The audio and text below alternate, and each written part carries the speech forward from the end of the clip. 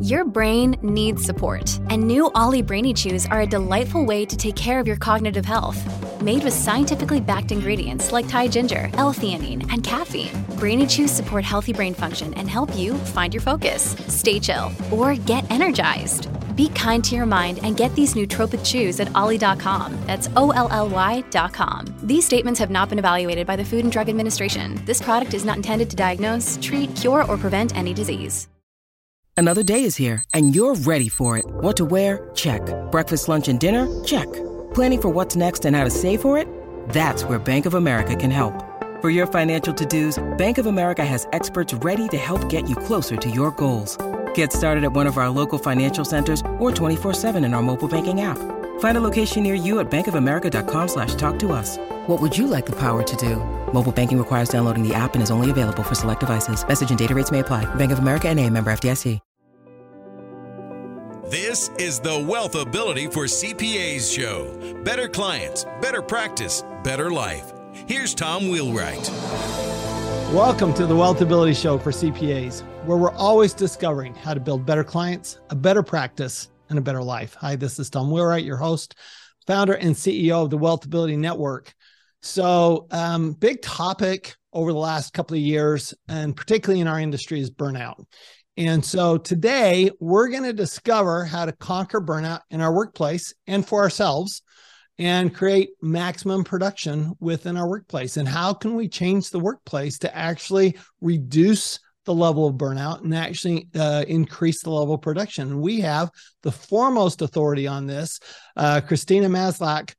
And Christina has written the books on it. She's the one who got the World Health Organization to approve this as a real issue in the public.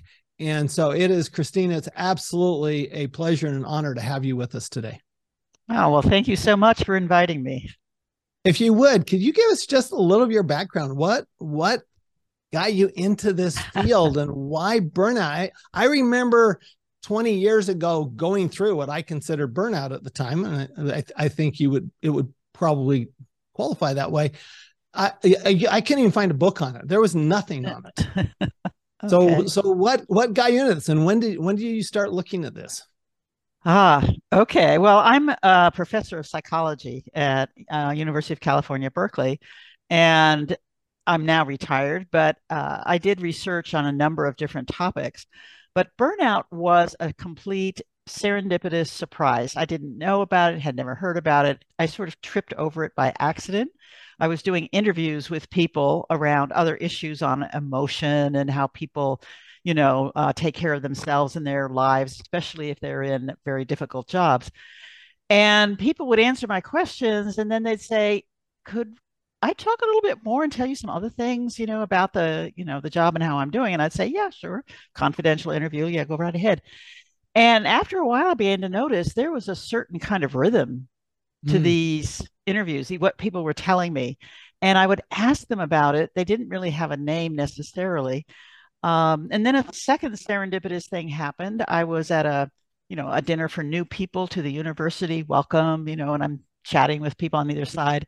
And I spoke with someone who was new to the law school, and she said, oh my God, I don't know what you call it in other places, but in poverty law, legal services, where I was before that, we talked about it as burnout. I thought, that's interesting. And so when I would end the interviews, I would ask people, detached, concerned, is this the kind of capture? Well, no, not really. Dehumanization, you're treating people like objects. No. What about burnout? Yes. That's it. That captured their feeling. And so my first article where I was writing about all of these interviews, because I couldn't actually get it published in a research journal, was in a magazine called Human Behavior in 1976. So it's been, 4 or more decades that I've been doing work on this, not always as my main interest, but more and more so over the years as I've learned more. And said, my God, this is a problem. People are getting upset. They're getting angry. They're crying during the interviews. Something's going on here. And that's really how I got into doing the research on it. All right. So let me ask you the most basic question. Yeah. In a few words or sentences, how do you describe burnout? Burnout is a stress response. It's a response to chronic job stressors that haven't been well managed. So there's a couple of things to point out about that. Chronic, we don't recover, we people don't recover as well from chronic stressors. They're there, high frequency all the time, most of the time. You never get away from them. You can't really recover, as opposed to occasional crises or emergencies or, whatever. So the fact that these are these chronic pebbles in your shoe that just are always getting in the way, obstacles, making difficulties, painful, etc. So that's one important thing. The second important point is chronic job stressors that have not been successfully managed, which implies positively they could be. These are not things that are like out of our control or out of our hands, but they could be. And so in some sense, it's how do we manage the stressors and reduce them or make them less frequent or have better ways of coping or something like that. So it's as much about how do we fix the job on this side and match people in a better way with that job so that there's a good fit. People can thrive. They don't have to get beaten down, by the work. So how would you describe the primary symptoms of burnout? Yeah. Well, I wouldn't say symptoms. And the reason I wouldn't say that is because it's not a medical disease. It really is. I mean, if we start thinking of it as a disease or an illness, and it's something within the person, then we start looking for different answers, which don't always work. So it's not symptoms, but there are certain characteristics of this stress response. One is stress. So this is the exhaustion response. We've given it our all. We've done all we can. We're tired. We're wiped out. We cannot talk to one more person. We cannot, just got to get out of here, get home. So it has that. And stress response, the exhaustion, keep in mind, is a normal response for human beings. Thank God we have it, so that when we've got threats or challenges, our body, our mind, everything gets revved up and goes into action. So it's not a pathology, but it can have long-term consequences if people are unable to cope with those chronic high-frequency job stressors. And so there are sort of, in addition to the exhaustion of stress, you see two things. One, people turn on the job environment. Take this job and shove it, as an old country western song goes. So how it's being managed, what we're doing, they don't know. This is ridiculous how we're having to deal with all of this. You get negative, hostile, cynical about the workplace. Do the bare minimum rather than trying to do your very best. You can't make it all. So what are you going to do? And that's one. And for me, that's really more the hallmark of burnout, not the stress per se, but what happens as in terms of the work you're doing and how you're feeling about that.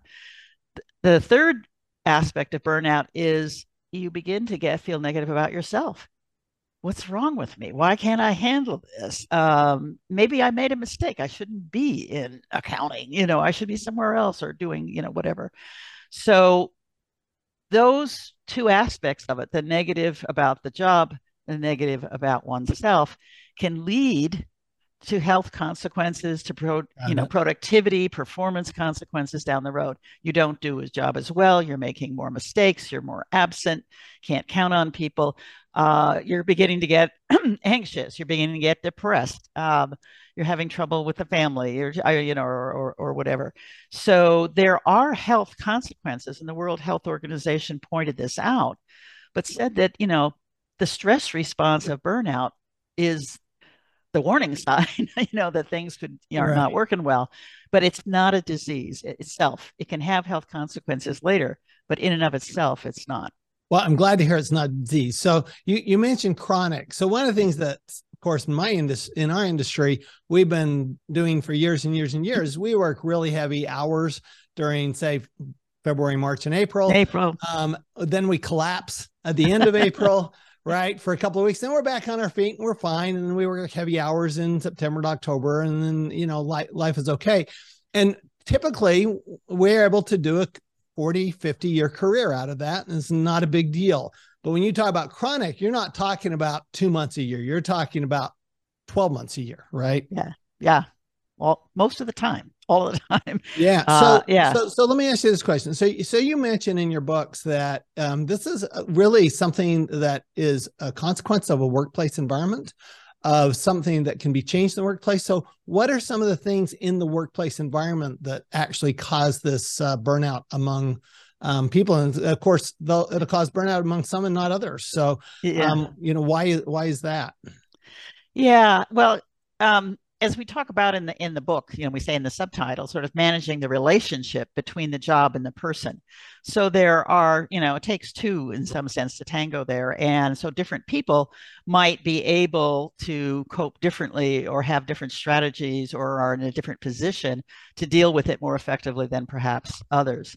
But if you look at the workplace side of it, what we found in the research is that there are 6 areas in which mismatches between the person and the job can lead to burnout down the road. So just quickly, I'll say the 6 and then say a little bit about them.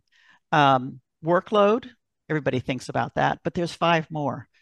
How much control you have, autonomy in your work, how much positive feedback, reward you get for doing a job well. The workplace community, your relationships with your colleagues, with other staff, with clients, this kind of thing. Is that going well or not? Fairness, whatever the policies, procedures, practices we have here, that they're being fairly administered as opposed to going, to the people who didn't deserve it and not to the people who do. And finally, values, which is really about meaning in life. Why I think I'm proud of what I do, that there is something important in what I'm able to accomplish. And I feel like I've made a good contribution in terms of the life I lead. So all of those 6 areas can be working with a relatively, doesn't have to be perfect, but a relatively good fit or match between people and the job. And it can go in different kind of patterns, seasonal, as you're talking about, for example, or other things.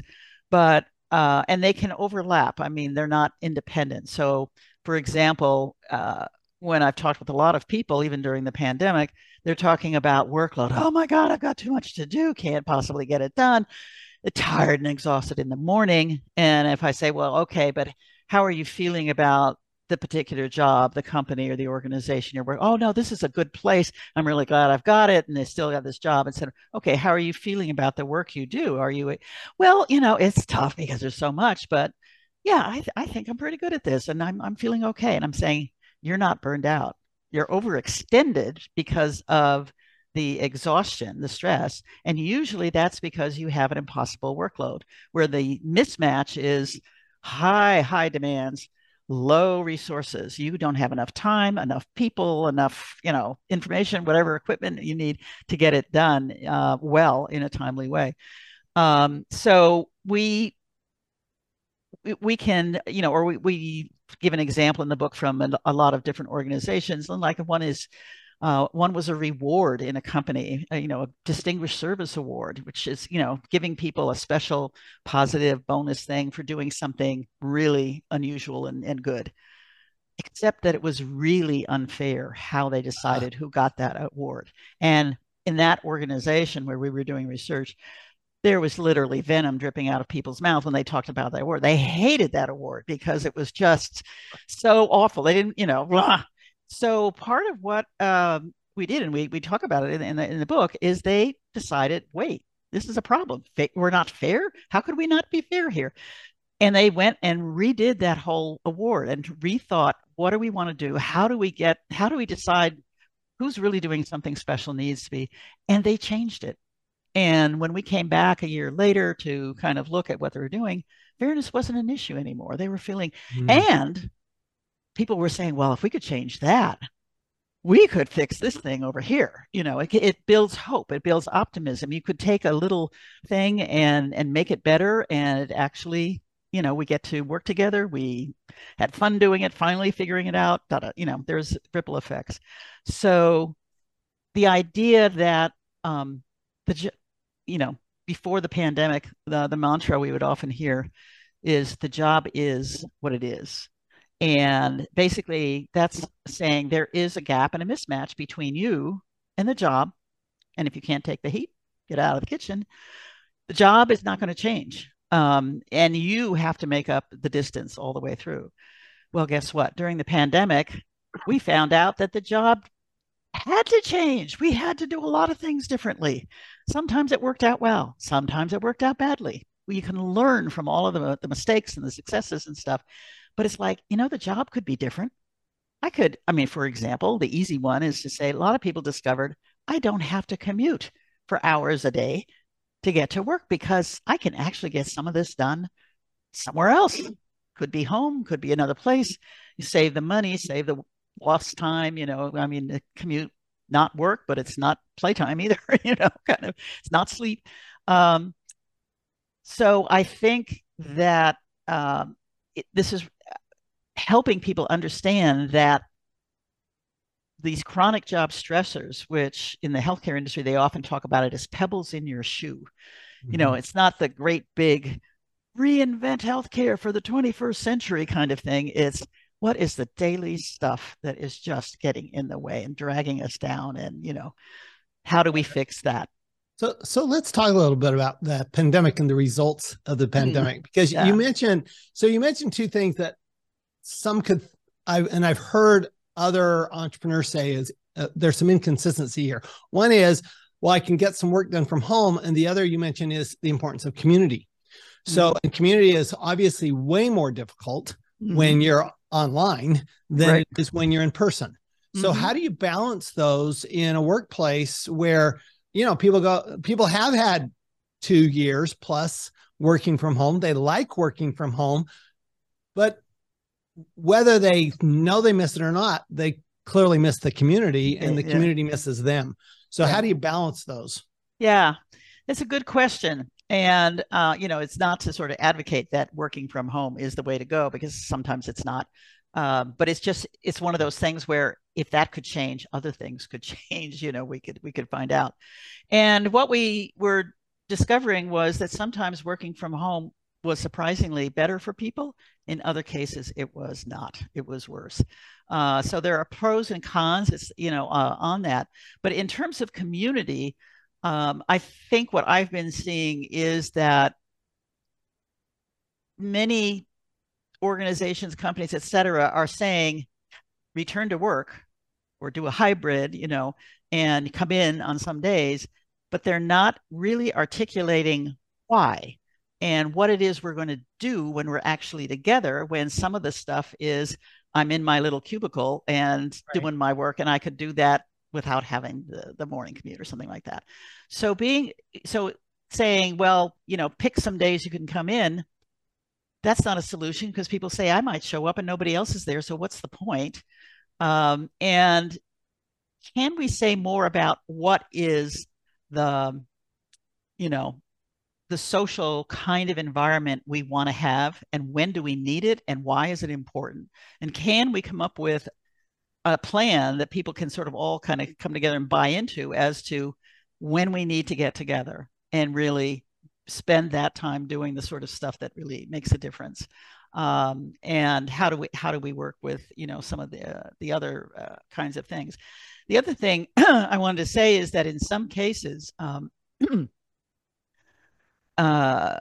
community has been the big problem area for people, and the fact that they could not have to come in and get this toxic workplace where people are not helpful. You don't know who to turn to for advice, because they're going to look down at you and say, oh, what's wrong with you? You're not 100%. I'm going to get thrown under the bus, so I'll just, hush up and do my thing. And for them, saying it was better environment because I didn't have to deal with all that sort of socially toxic stuff, as opposed to people who say, love the office, the team that I'm working with. They are the greatest. They are the best. My salary may not be great. The building is a little crap, but the people, it's like gold in the bank. And, when you have a team or groups or, different units that can really do work well together, help each other out. One of the things I hear from people most often when I say, what would be the thing you'd want to have? They've often talked about a mentor, a safe harbor, a person who's I could talk to safely about questions, concerns, worries confidentially, and somebody who's a little older, more senior, more wisdom here, and they'll treat it in a good way. And having that kind of support and trust, and it's reciprocal. I do the same for others. How do I help with the people who are new on the job and stuff like that? So do we create a community and an environment in which people say, I'm happy to be here, glad to see people. And many times I will find when I meet with people that they haven't seen their colleagues in person, even before the pandemic, because they are so busy. They've got to do things in their office over the lunch hour. They can't even get, all this kind of thing.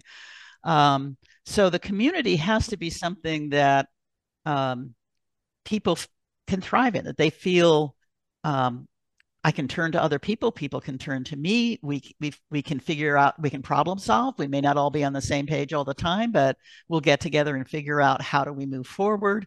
We do things together that are fun as well and meaningful, and build those kind of relationships. And so a lot of what we've seen recently, when I say we, I'm talking about other researchers besides myself, is this hustle culture that the best thing you can do is raise your hand, say, yeah, okay, I can do that too. Get myself in line, for the promotion, and then realizing I'm not having friends. I'm a couch potato. I am not sleeping well. It's hard getting all this work done. And somehow this is not a great life. So this hustle, this grind in China, the 996, 9 o'clock to 9 p.m., 6 days a week. And people are trying to lie flat, and stay in the bathroom longer to do other things and relax. And, because it's just too much and it's taking a toll. It's too much. Them. Well, one of the things you've mentioned a couple of times, and I know you mentioned in your book, and by the way, the book is The Burnout Challenge, followed up by The Truth About Burnout. And, but one of the things you mention a lot is mismatch, right? This idea of mismatching. So what I've heard you say when you've been talking about these six, like workload can be too much and it can be too little, right?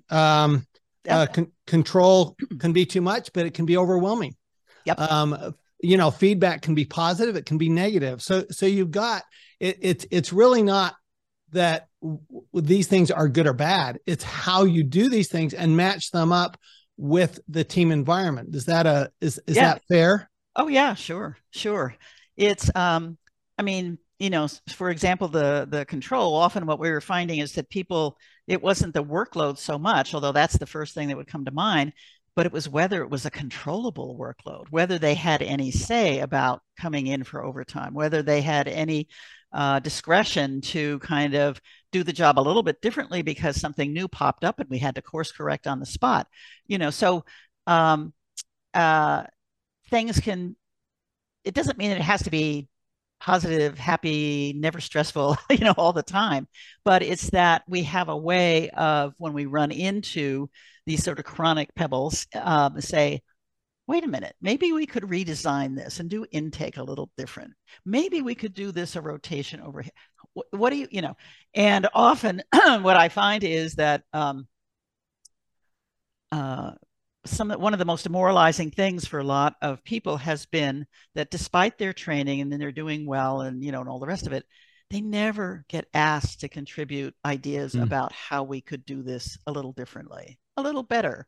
It used to work fine, but now, we keep adding things we never subtract off people's plate.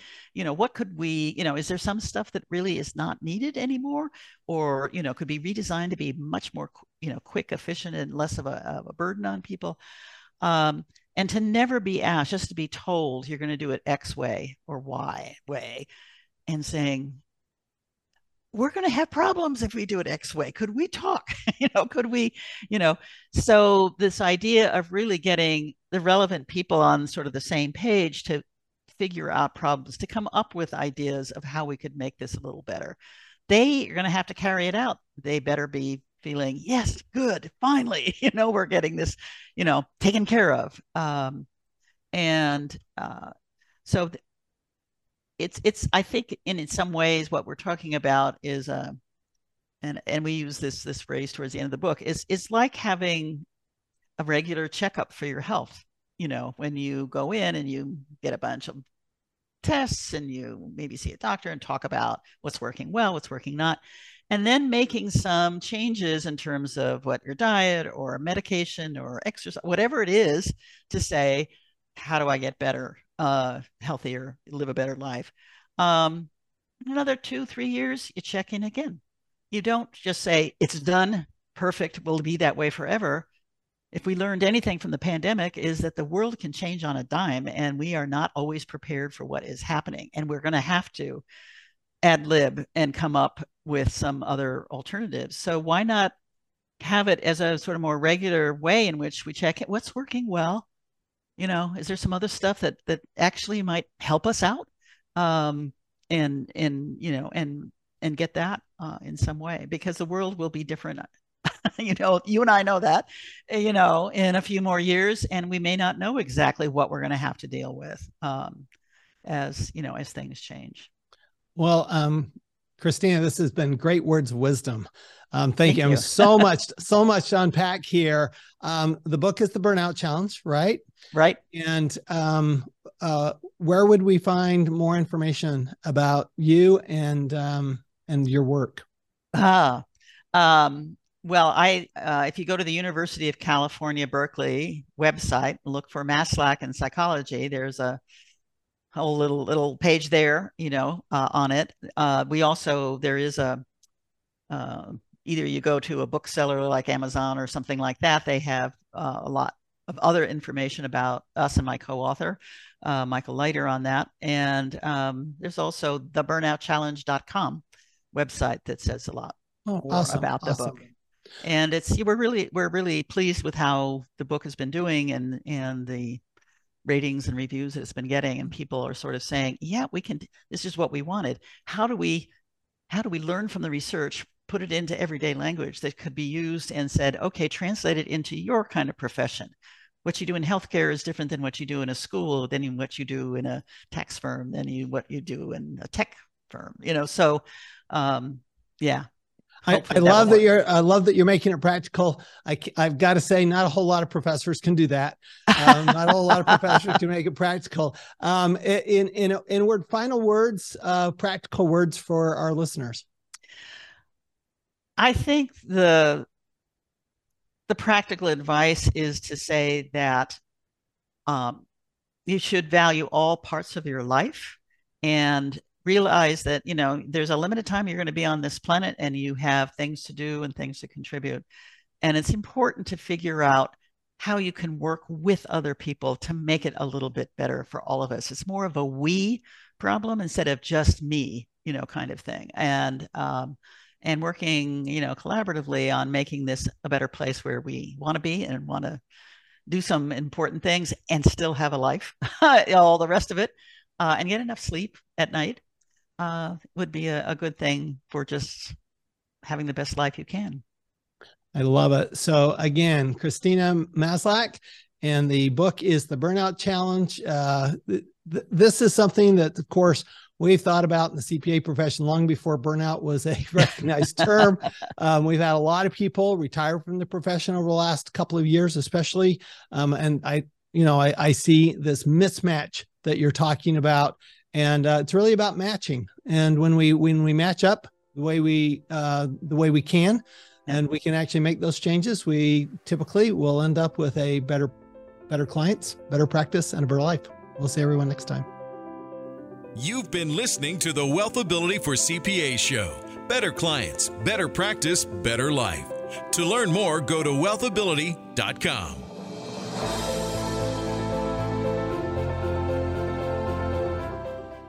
This podcast is a part of the C-Suite Radio Network. For more top business podcasts, visit c-suiteradio.com.